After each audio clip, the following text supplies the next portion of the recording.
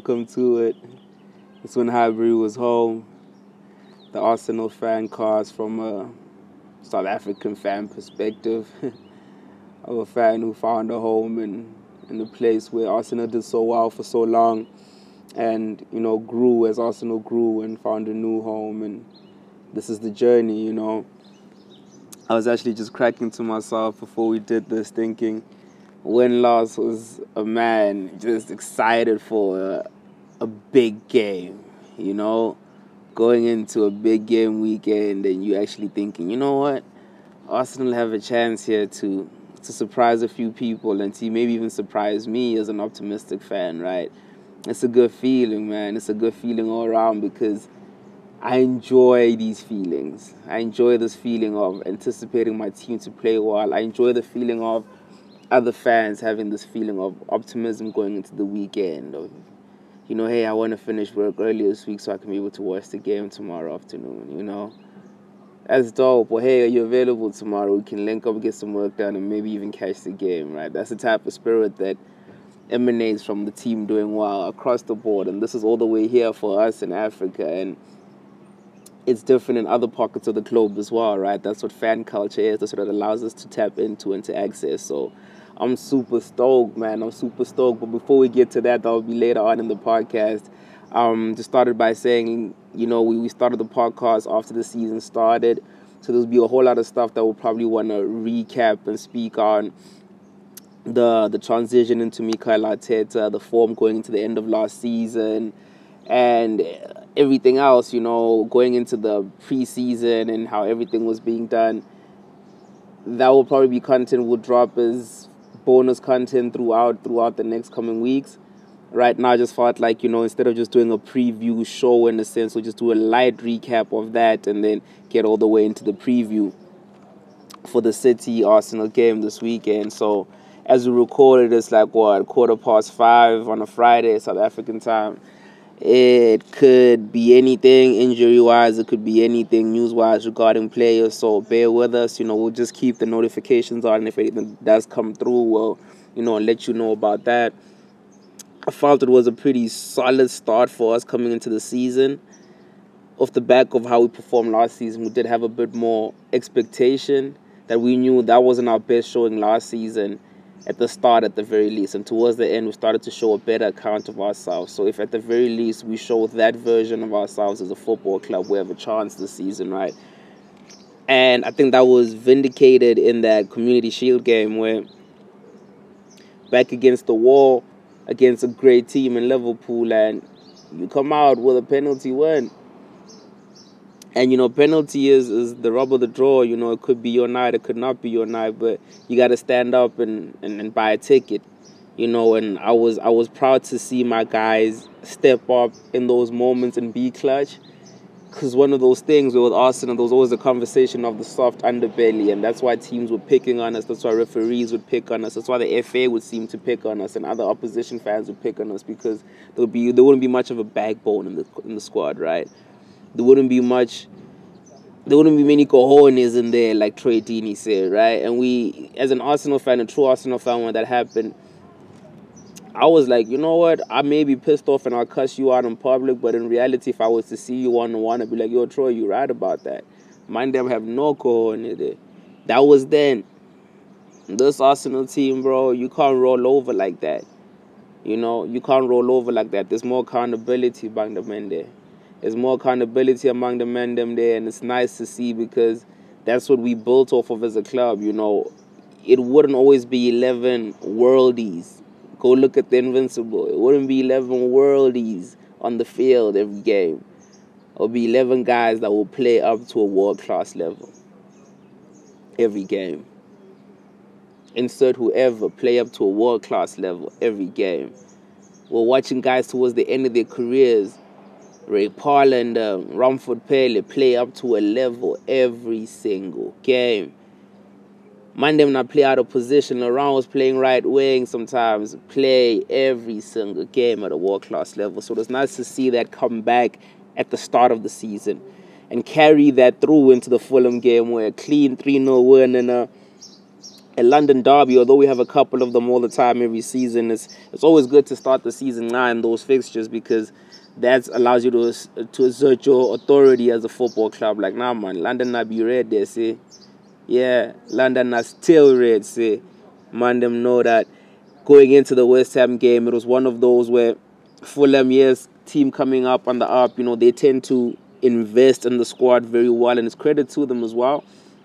Because I always feel it's an easy cop-out for people to say, oh, no, it's easy to invest in a club like Fulham where you have main attractions and you're in London and you have the backing. It's not as easy to stand behind that and say, we might get relegated, cool, but we'll give it a shot. And I pray they rewarded this season. I just had to get that in there because I'm a fan of what Fulham do when they really do what they do. What up, boy?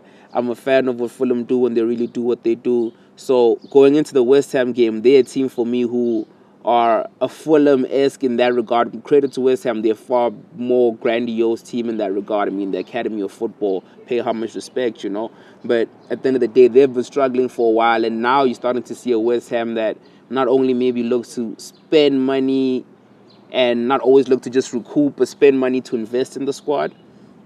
So going into our game with them, I felt like, credit due, like they need to perform a bit better in these bigger games. They need to maybe be consistent. Sometimes it can turn out for the big games to struggle in the games against teams that are in and around them that they should be beating. They gave a good account of themselves, And 2-1 for us, we'll take that. You know what I'm saying? We'll take that, especially going into that Leicester game where we knew we were going to have to rest players or field a squad that had a couple of our key guys getting a few minutes out, especially knowing how the season has started with the international breaks coming in and all of that having to be considered. The team did very well to come out of there with a 2-0 win. And it was tough thinking for me as a fan going to the Liverpool game in the league that, all right, we got 2 wins in the league on the trot. We got 2 cup wins already into the season and a little cup title. We can maybe get a draw against these lot, right? As an optimistic fan, I was thinking we could sneak them there. I was thinking we could sucker punch them on there and what them, you know what I'm saying? But it was tough to take that 3-1 because we maybe didn't play up to our best level. If they beat the best version of us in our current incarnation, I can deal with that because we can see how far we have to come. But who they beat there wasn't truly the best we could be. And I feel that's when the conversation started for us as a fan base about personnel, because that's when we started having conversations about Laka as a 9 going forward, especially as a starting 9 for us, right? And it's a valid conversation that we'll maybe have when we delving into team selection later in the pod, saying to get the best out of Aubameyang going forward, we need him to play down the middle. And if it means, having to alternate games where Laka plays off the bench, and if it's not working for Alba down the middle, we'll move over to the left, and then Laka can come on and he'll be incentivized to keep a good run of form going, because it's like, now my rate for you would be a goal a game or get a goal every 2 games coming off the bench. If you get 2 and 2, if you get 2 and 1, I maybe might start you.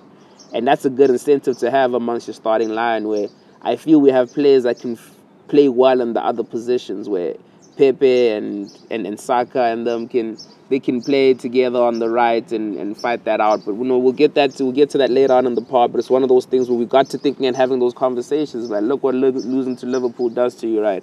You start questioning your whole freaking team for the season, bro. Like, I have a homie of mine, Turku, shout out. Like, he'll be glad to hear that, man. They had me ripping everything out. Like, listen, like, start a GoFundMe for us to get a Rowan party, bro. Like, because it was not going to work going into the season, like, after that game and how things were. And going into the cup game against Liverpool in the Carabao Cup, we haven't seen Liverpool 3 times over the season. I had for the Monday. So, say, we see the Monday, round of 16, and we saying, damn, it's a cup game. We have to rest players because that's what it is. They have to rest players too. At the very least, let's give ourselves a fighting chance. And the boys reacted. They responded, especially coming back from having lost tonight as team, where it would be even much easier for Klopp to field a second-string team and say to them, well, you have the the confidence advantage right now. The game is not won in that regard where, yes, it's a game of confidence and ability, yet you don't win it just because you were confident coming into the game. You have to have the ability to match it, and they had the ability to match it, and our guys did too. And our guys believed in themselves a bit more, especially guys who were maybe on the fringes, seeing a guy like Pepe step up and start to perform. And we started to see glimpses of players who were maybe on the fringes of the squad currently for whatever reason and starting to show more accountability and account for themselves. And we've seen guys like Ceballos pick up in the last 2-3 games where accountability again, and that's been nice to see. So that penalty win against Liverpool, say, okay, now we're not beat this man on penalty all the time, but that's what it is. We're not deal with that. That was a confidence booster for us as a team, I felt, because it allowed us to sit back and say, you know what, yes, we can beat these man. And we have no qualms beating these man, and we can consistently beat these man. All we have to do is consistently improve when it comes to how we are in all the other games, because it's a critique that we may lord against, we may lay against other teams, yet we victim to it too as Arsenal, where sometimes we can turn up in the games that we're expected to win and win, or the games we're expected to compete rather than compete. The games we're expected to win, we could choke in those games. And coming off the back of that Liverpool game or the Sheffield game where Sheffield did well last season, our 4th game in the league, we've won 2, lost 1. We needed a result going into that. It may seem early in the season to say you need a result, but you can't be on 1-2, lost 2 when the biggest league fixture you've had was Liverpool. And we've had seasons like that where sometimes it would be 1-1, lost 3 at the stage of the season, right? Yet we beat Sheffield 2-1. Hard fought, we got it through, grinded it through, and I started to see a stronger underbelly now. I started to see, okay, even the guys know that they didn't play well. Yet last season I felt I saw it where guys knew we didn't play well. We got the result and those accountability, especially a guy like David Luiz, a guy like Pierre-Emerick Aubameyang. They were having those conversations in their post-match conversations like, nah, Mandem know we didn't play well, but Gaffer tells us sometimes we're not going to play well, but doesn't mean we should lose the game because we didn't play well. We must still be accountable and get the result. The fans come to see us get the result, and that's professional talk. That's just the talk the talk you expect to hear from people who are getting paid very handsomely to do an amazing job. A job that you don't have to do, you get to do. That's amazing. People living their purpose and getting paid to do it. We expect that type of accountability. For some of us, we maybe expect that accountability from everybody in the jobs we do, but to see it at the very least in that level of professional where it's a creative profession, you still see that. That was dope to see, which would lead us, naturally to the upcoming game against City and the Europa League game against Vienna on Thursday. Yet, I feel it wouldn't be fair to go into those games without having a quick rundown of just what comes before that, right? Because our transfer window ends literally in between the seasons, so we have to kind of recap that finally, because maybe you can't always have a full conclusion on something until it's actually concluded. You can't have a full judgment on something until it's fully concluded, rather, right? And our transfer window, I don't think before I should give a rating, I should just want to go through it. It was one where it was typical of Arsenal to be linked with with players. Luckily, this time we weren't linked with all the players under the sun. We were basically just linked with 2, mainly. 3 when you're counting Gabriel, 4, but Willian we signed already, so it wasn't too long of links. It was very brief. Yet the Partey and Award was like, okay, cool. Pardon me for the mispronunciation, bro. It was one of those where you're looking at that saying, those are players we could use in our squad. Those are players that, pardon me, ceteris paribus, everything remains the same within our squad, and we make the subtractions we need to make to allow us to make the additions that we should make. We good. To the point where during the transfer window, you were sitting down just being your little couch manager, and at least I did, and I sat there and I said, if it was a playing football manager and you have a sugar daddy there, you'd be able to maybe even have a conversation of, let's spend against what we're going to get end of the season, or at least halfway through the season, we can recoup some of this by selling some of these guys that we can't sell right now. And for us to find out that the Partey money was originally there and they were just trying to stall out to try to get less, and then maybe they could pay out the award deal via installment, that part for me felt too typical old Arsenal, where you're still penny pinching at a time where we've seen what penny pinching does. I'm an Arsenal fan through and through. We saw what penny pinching did when you didn't want to pay an extra $5 million for Juan Mata. You know? We could have used Mata at that time. For a while, for the last decade, we could have used that player, a creative player who could provide that. Since Pepe came, before that, I don't think we had a left-footed creative player that was giving us that value production, attacking-wise. Then we got a Saka get promoted. See what the turn in fortune even does when you just do some good business. So it trips me out to see that little bit of finagginess where it was now we don't want to spend because now it was just a bit ngamla-like for me. Yeah, foreign fans might not understand that, but Ngami is like somebody who's just very stingy with their money. You know what I'm saying? Yeah, you probably know somebody like that too, who just be like, nah, counting everybody podcast, talk about all the money in the world, but don't want to spend no money. Yeah, that was too much of that for me. And Arsenal do too much of that business where they'll report on all financials within the club and all the money they made for selling freaking mug bottles that have Arsenal branding on them and the naming rights to all the kids named fucking Thierry or some stupid shit, but they can't account for the fact that, hey, you have assets on the books that are overpaid and overvalued, where when we sell these assets, we're going to have to sell them at quote-unquote a loss. It's a loss in relation to historical money spent, yet it's an income that is positive in the black, and it's good money when we relate it to what we still have to go do today, because we still have to go spend money today. We can't stop spending money as a club because you fucked up the spending before that. How many clubs have we seen repeatedly fuck up their bread there and they come back to spend and they find other instruments, as we say, to put it together? Josh Kroenke told us there were other instruments in place. Why weren't those instruments put in place to say, okay, here's a 150 million loan or 100 million loan to cover the shortfall of whatever could happen in the shortfall of selling these guys like Mesut Ozil, wherever you can negotiate contract terminations, guys like Papa Socrates. You know, these guys were last year of their deals. They're not going to be there next season. Let them Monday go. Especially when no one's willing to pay us fuck all for them. All right, cool. Negotiate terminations with them Monday. Knowing at the very least what they're saving us on wages is what we're saying we are budgeting to put back into our books. Man, them no accounting major or nothing like that. I done dropped out of accounting, but I know that much. So you can balance the books in some way. You can reconcile those books in some way. So I'd like to believe that in January there's a way where they were trying to just hemorrhage their beds and say, we'll still do that if we have to, yet rather in January, let's have some outgoings to offset this, and that's cool. So we'll probably see like now, Mesut Ozil not being registered, then it's probably better to, it's probably them pushing him to say, you know, we've offered you a contract termination, you've declined it, maybe you'll be in lieu of taking this now when you know, man, you're not going to play. You know, so you're not going to play in the league, you're not going to play in the Europa League, man, I'm not going to play in the Cup, and you're going to trade with the under-23s. So, man, just take a severance and go there where they're willing to pay you something and you'll offset this money now they're here. There's always, I mean, we've seen it in business countless times, right, where you want to move on from somebody and somebody's willing to pay them, but they're not willing to pay them what you're willing to pay them or what you used to pay them. You offset that, right? Yeah. Offset the Monday so we can take off like Cardi B thing.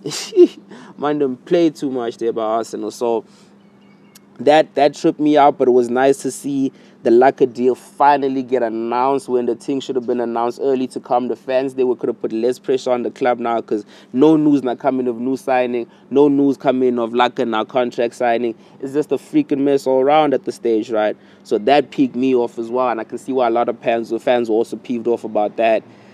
Saka's deal, I think I had thought was going to have been announced last season because I thought it was done last season, but it was announced this season. I guess they wanted to put it onto the books this season, but we'll count it as part of this off-season's deal. That was great, him and Martinelli being re-signed, because those three for me are our front line going forward. If you're talking about Arsenal's front line in 2022-2023 season, that's my front line. Maybe a young striker now they're coming to spot Aubameyang, but Martinelli on the left, Saka now they're on the right. Get me a 10 now when we go, you know? So Gabriel coming in was great for me personally because I felt Saliba was signed in principle to be that bedrock of our centre-back and our bedrock of our defence, yet it's a lot of pressure to put on a guy that's 19 years old. I pray that he is the solution in regards to that right-sided centre-back position going forward. Yet what Gabriel provides as a left-sided, left-footed centre-back in this modern age unlocks Arsenal in ways that some of us who even saw glimpses of Xhaka playing as a centre-back, you know, then what is it, in Emery, fucking I call him Neni now, in Emery's reign, that's what we were seeing of, my goodness, that could just be Xhaka's position going forward, because you just saw how much it did for the team there. It gives you dynamism in how you play the ball, in how you transition from defense to attack with one pass that is hitting a different channel that teams can barely even train to defend because they don't have left-sided centre-backs in their teams to be able to put 11v11, and we're going to simulate this pass coming diagonally into the left centre-back, left full-back channel. And the right wing is cutting in while receiving the ball and moving the whole defense across while a fullback is bombing forward. That's a lot, you know? And Arteta is one of those coaches who he game plans situations within the game for the team.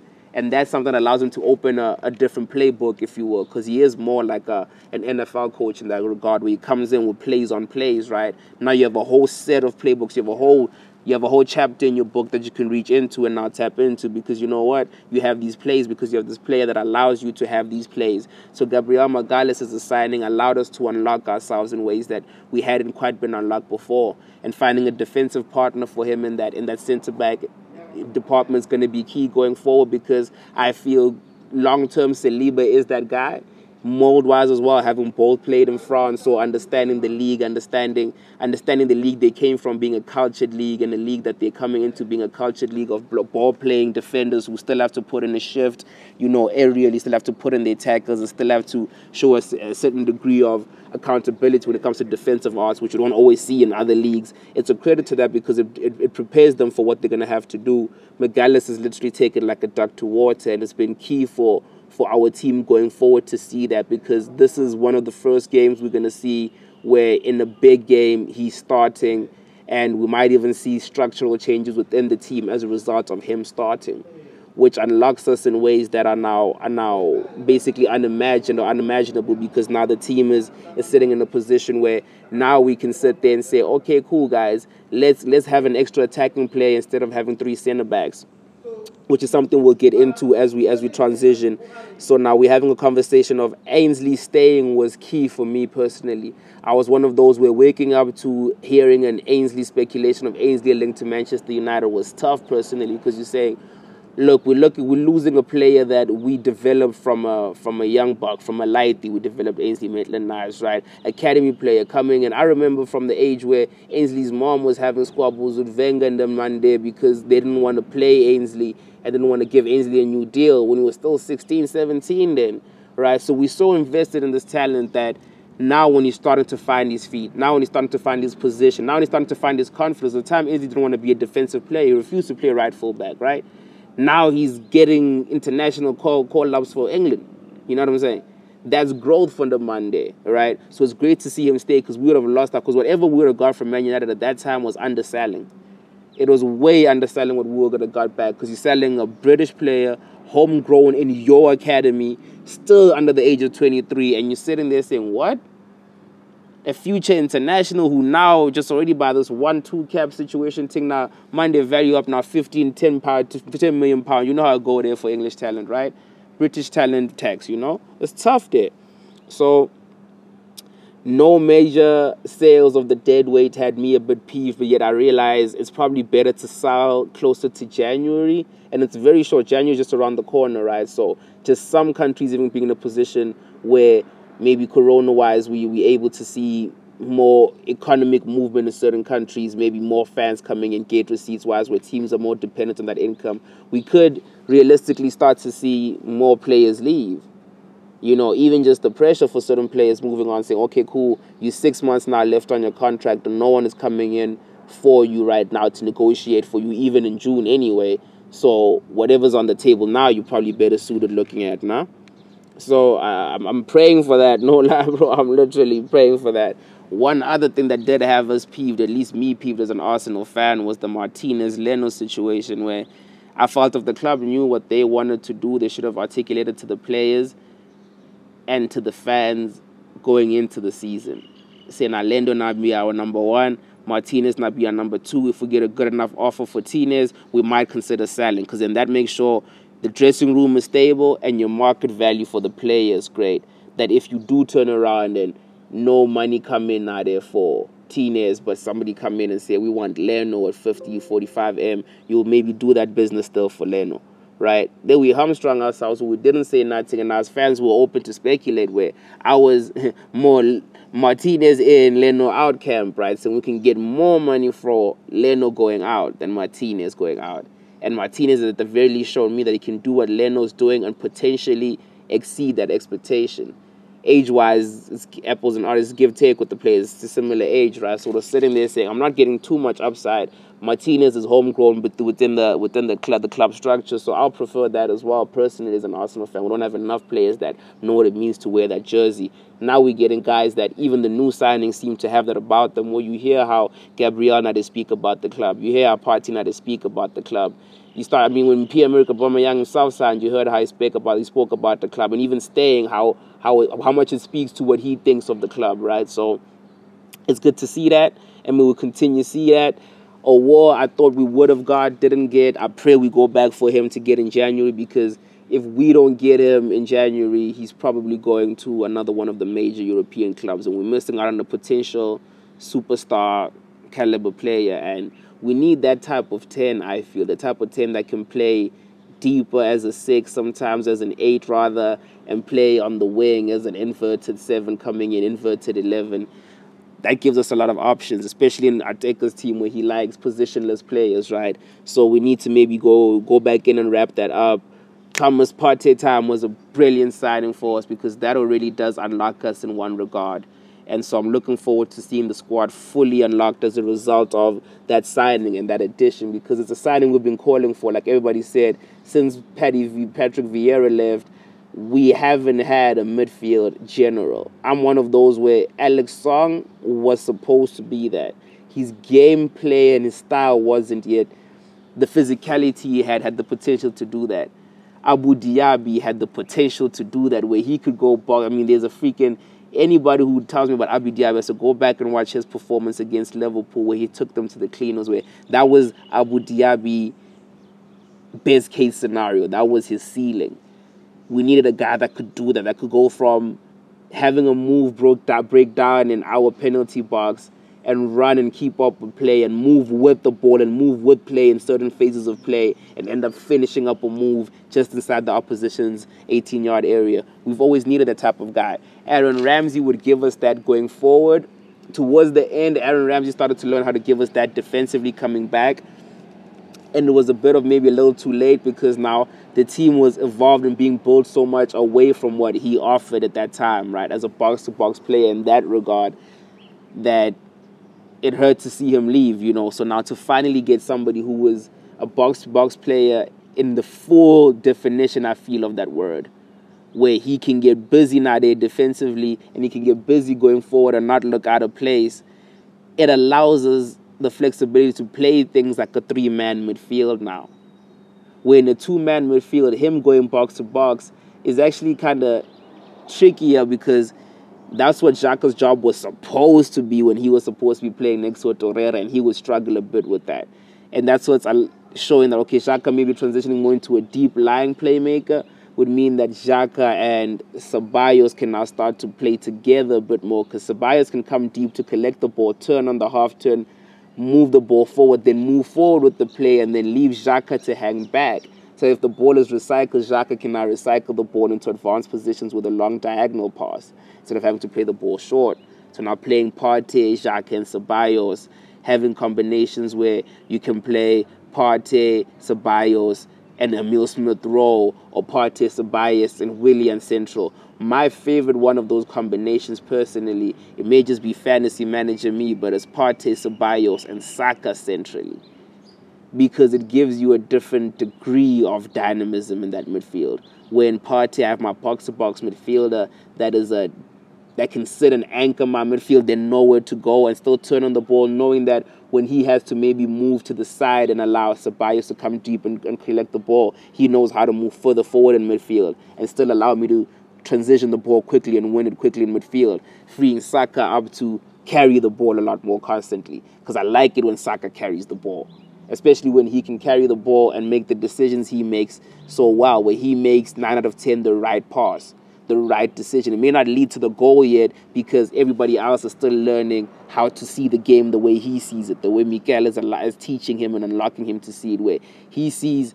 It's like somebody, God bless you, Scotch, wherever you are, God bless you, my boy. There's a homie of mine, Scotch, says, it's like Xavi will see the ultimate pass, Like, some people can see the obvious pass, and the obvious pass is like, it's not obvious to everybody. The obvious pass is like, okay, that's where the ball should go if you want this move to proceed. If you play the ball there, something could happen, yet the move might not proceed. Something definitely could happen if you play the ball there because you have more options and you will force the team to be unlocked now. And you will force the opposition to go gravitate towards that situation there, where from there, that pass is easier because you have 3 passes from that pass. From this pass, you only have that 1 pass. Saka knows how to play the pass that leads to 3 other potential passes, while having the dexterity to have seen that, yes, there was the 1 pass there. And sometimes he can go for that 1 pass in a high risk, high stakes, high reward situation. And that's where he's learning that discernment and decision making. 18, 19, that is brilliant. That's a wunderkid, you know. That's a talent that boy it is. So I need to see him start more minutes, and I need to see him start more minutes in a team that has Pepe also starting.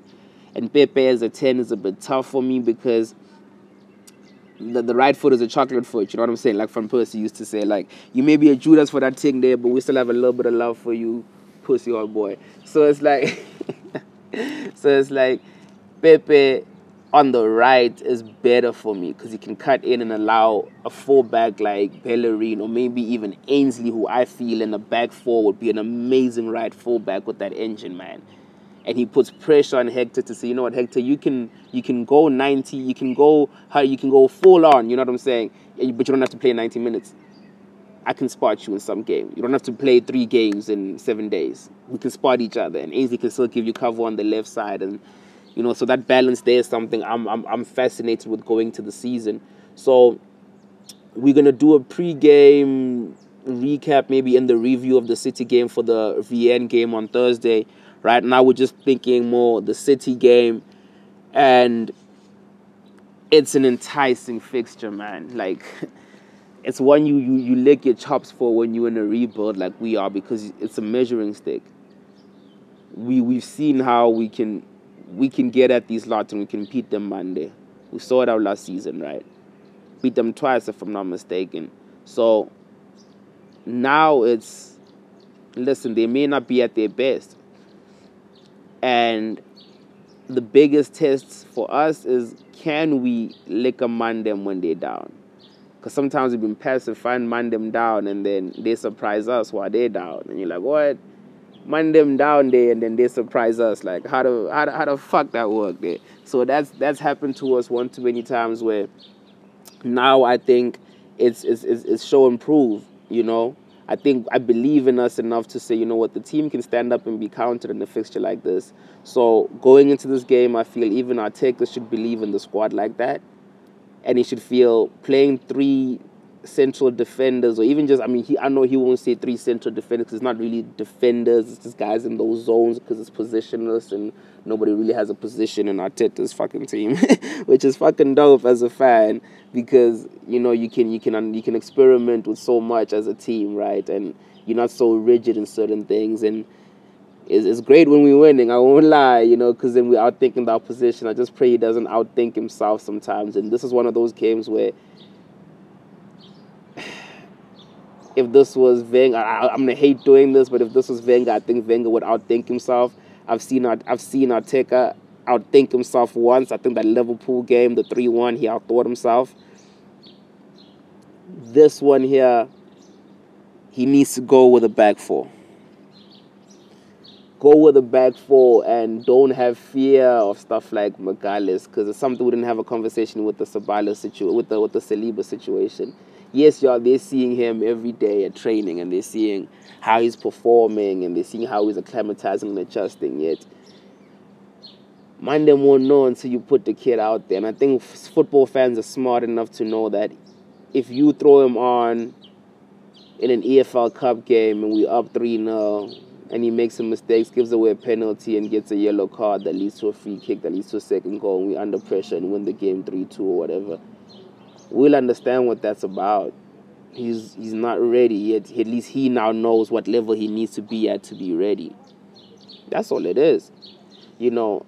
And then the fear of loaning him out to a championship team where it's like, oh, man, they might not be ready for that. When will we know again if man, they might not be ready for that? Got to put him out there and test the thing, right? You won't know if the oil is hot enough to not a fry the fish until you put a little bit of some batter thing in there. So, okay, now sizzling right there. and I put the fish in, you know. So I'm not getting that in that regard of saying Gabriel, maybe don't play him in the back four, play him in the back three. In this game, my we'll call it a predicted team, but I mean, when you deal with attackers, your predicted team can be as good as fuck all, because he'll come in and super coach that thing now there all the way there, start himself at center mid just to surprise the opposition or something there. So we're going with Leno in goal, because part of me actually, I just realized that we didn't rate the transfers. Another smoke so much. So personal use only is the other show now that we don't do. It's a loud booth podcast presentation. So, the no Monday now that hit the zoot, man, them gone. I forgot to rate the freaking transfer window, Brody. So after everything I said, about the transfer window, I still had to give it a solid 7. We don't like to do no Harveys, you know what I'm saying? No half stepping. Shout out to Big Daddy Kane. So it's like no halvesies, bro. It's a straight 7 for me. It was closer to a 6 than a 7 if we were gonna do halvesies. So I had to round them all the way up. You know what I'm saying? So yeah, I think we could have done a lot better, and we did good in getting Partey. That's what pushed us closer to a 7 than to a 6. No lie. So continuation from that, but leading us to the team, because I guess that's why the segue was so beautiful. The 4-2-3-1, the 4-2-3-1 or 4-3-3, because Mikel not to say man have no formation, man just have not a structure thing there. So the structure we need to come with is a structure that starts with 4 quote unquote now they're defenders. So Leno starts in goal. I like what Hector is growing into being again as a right fullback. I'd like to see him in a competitive game as a right back, and see if he's got the durability to go up and down, knowing I got backup on the bench in Ainsley or Suarez, depending on what we do at left fullback, which we'll get to. And then start now there David Luiz. I know there's all this talk of everybody saying David Luiz don't like now they play right centre back, like they play left centre back with a right foot. I think it's just about him having more unpredictability in his passing. Yet when he's playing next to somebody who's got more versatility in his passing, I think it gives David Luiz the flexibility to just play his natural game, especially with Gabriel being more of a cover defender for me, and David Luiz is better as a stopper defender, because as a cover defender he makes those rash decisions. As a cover defender is when we get in those penalties. As a cover defender is when Mandem is calling for offside, but Mandem not be offside there, and then you have to go now Kappa the Mandem. Now it's David Luiz sent off plus penalty, and now you know what I'm saying, we're in trouble now, So I think Gabriel playing there with him, the communication as well, two Brazilians, the fluidity in Portuguese. David Luiz also speaks a couple languages as well. It will help, especially communication with everybody else in the back line, seeing Leno and Hector in there. There was talk of Kieran Tierney having to quarantine for 14 days after hanging out with a homie then by him there by international duty there. He was on duty with Scotland. Apparently, he played FIFA or some TV game, television. I'm acting like I'm an old man there. Apparently, he was gaming with a Mandem, and they were chilling. And then the Mandem now they test positive for COVID. So Kieran Tierney, according to Scottish regulations, must quarantine for 14 days because he was in contact with somebody who tested positive for COVID. Although his test came back negative 3 times, if I'm not mistaken. It seems as if Arsenal have negotiated with the embassies, I don't know on which side, to work that down and say, you know what, he already started quarantining when that happened, and now our regulations don't say 14 days. I believe them to say 7, so we were going to play Kieran Tierney, it seems. So I don't know if it's a thing of we've gotten through the regulations just to have Tierney on principle, and maybe we'll start Tierney on the bench just to say we're not going to get done over. Or it's a thing of we're going to stick on our principles. Tierney's fit, Tierney tested positive negative for COVID. Then Tierney starts for me, because he's our left back. And we haven't seen him play enough games at left back. And he was signed to be a left fullback.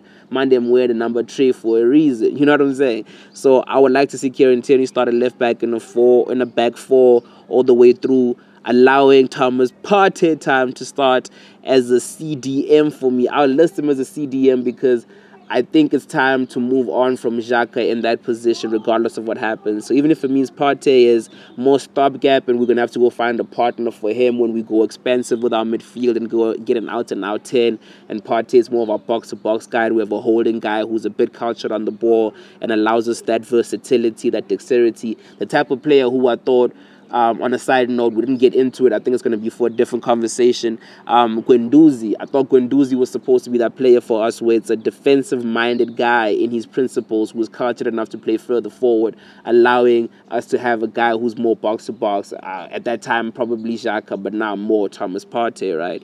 So I think that's what we're leaning towards. Partey is centrally with Xhaka next to him, and Ceballos in that quasi-10, quasi-8 position, because what it allows us is more flexibility in that midfield, right? What Xhaka does lack, yes, in turn of pace and speed of thought, he does make up for in his willingness to try and his potential to be an actually good passer. I was one of those people who was a great fan of Granit Xhaka when he was still at Gladbach, because I saw a player who, at the time when he was younger, very versatile, was playing in more advanced positions, was playing on the wing. You know, one of the players who was playing inverted forward well before his time, or well before its time as a position, well before it was evolutionized, right? So I would like to see him freer to go a bit forward. I'd like to see him in that position, you know, right after the center line and 40 yards away from goal, receive a pass, defense is open, you can drive forward, unleash a pass, unleash a shot, be more of a presence in the game, offer the team a bit more, because I feel it can be a goal threat further forward, yet we haven't unlocked that part of his game because he hasn't unlocked parts of his game as a result of the limitations being exasperated in that sense, or amplified in where he's played, you know, deeper in midfield. So now with Partey there, I think especially because Partey's got the wherewithal to know when to bomb forward, you know, and maybe call Xhaka back, especially the way Arteta seemed to see Xhaka, where in the starts of play, Xhaka will start play further forward, but he will seem to move back as play moves forward, because the defensive line will catch up with him, and he becomes a third centre-back in that regard, right? That's actually a dope move for him, because it allows us to have still Gabriel central in that quote-unquote back three when Xhaka drifts back, and Partey is still our quarterback in the middle, and Ceballos can play further forward, which is the other conversation we're not having in regards to Mesut Ozil being frozen out. Right now would be the perfect time for a player like Ozil, but now that ship has sailed. Man got to move on. You know, can't cry over spilled milk.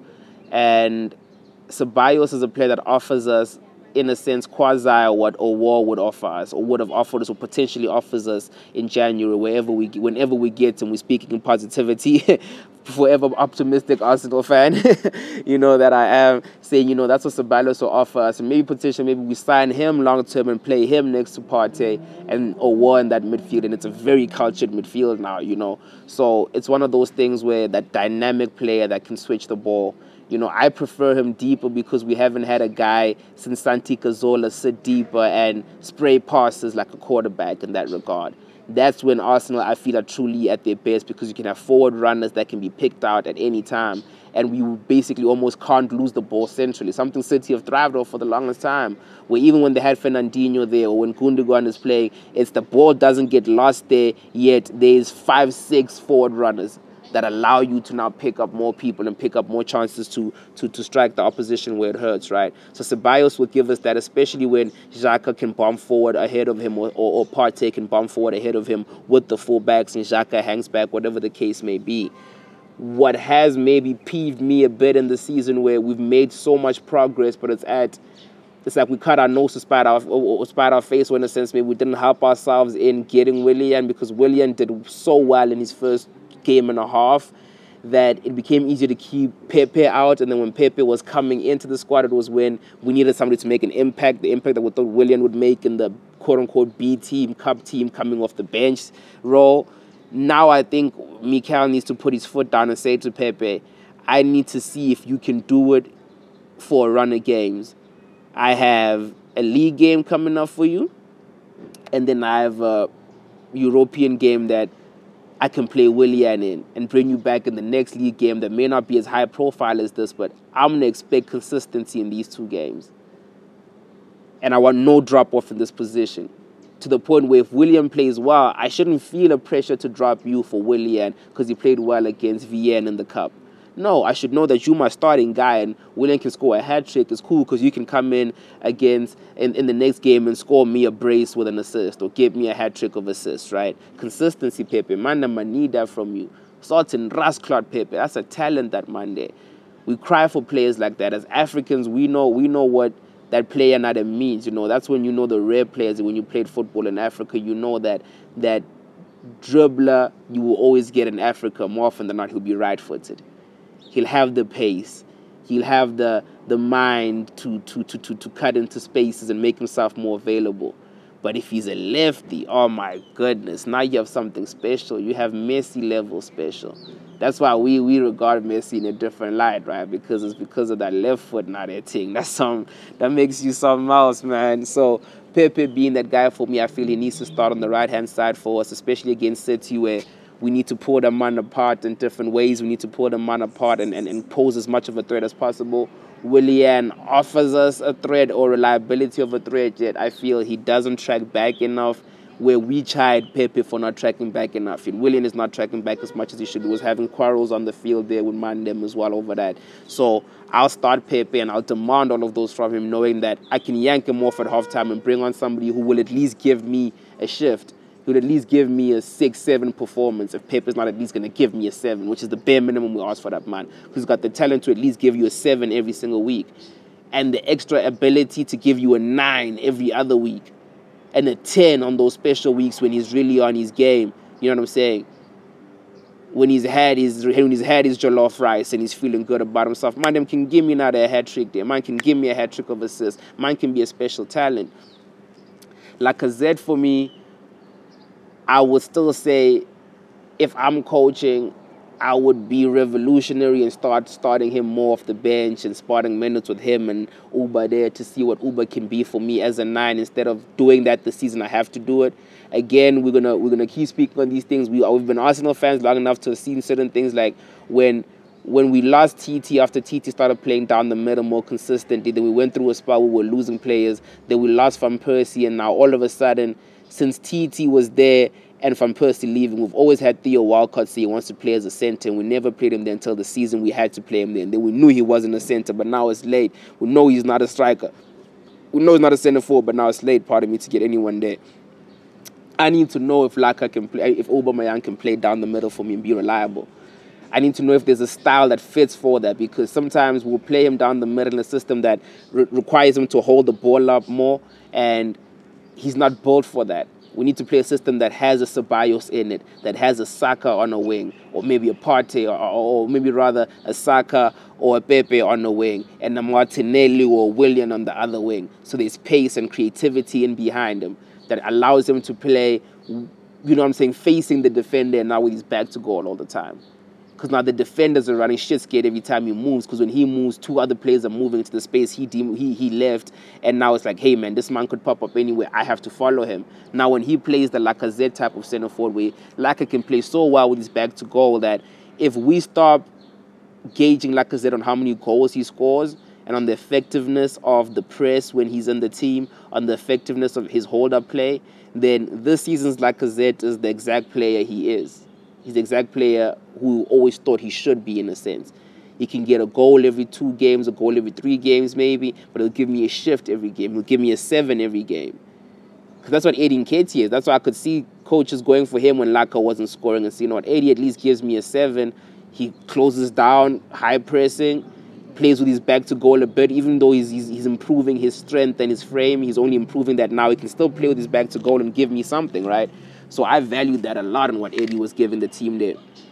So that's my team for the weekend, Mandem, right? Just run through it again. Leno, goals, Hector, right back, David Luiz, center back next to Gabriel. We have Tierney starting at left back, Thomas Partey in midfield with Xhaka, Ceballos, Pepe on the wing with Alba on the wing and Laka.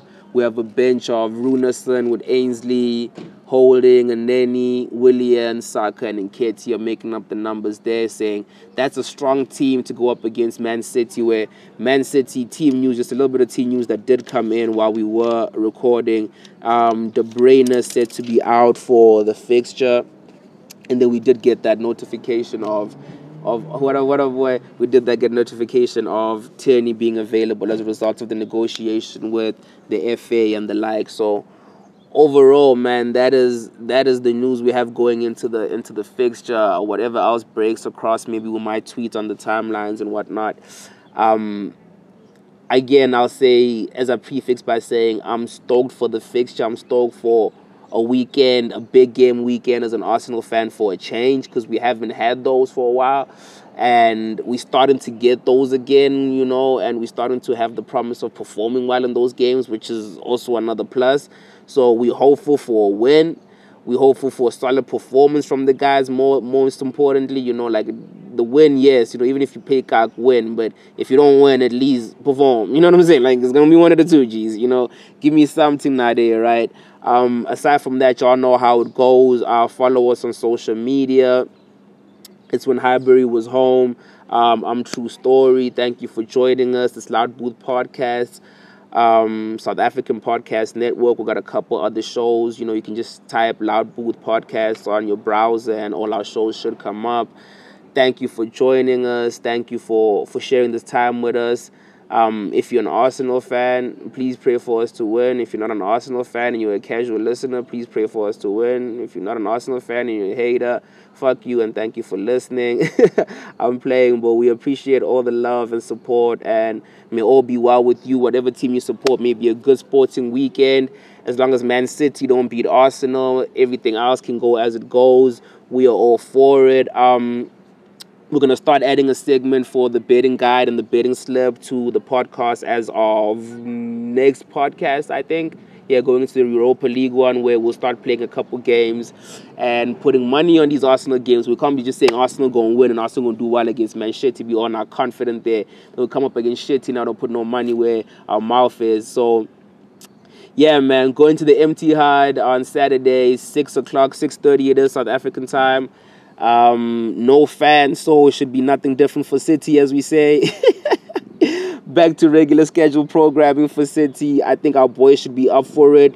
They should be prepared. Coming off of international week, some guys going away, just that break, maybe even, you know, from the routine of being in quarantine life as a professional, you know, having to readjust to that may have been good for some. The addition of a guy like Thomas Partey, extra time for guys to bed in and gel. It's so beautiful.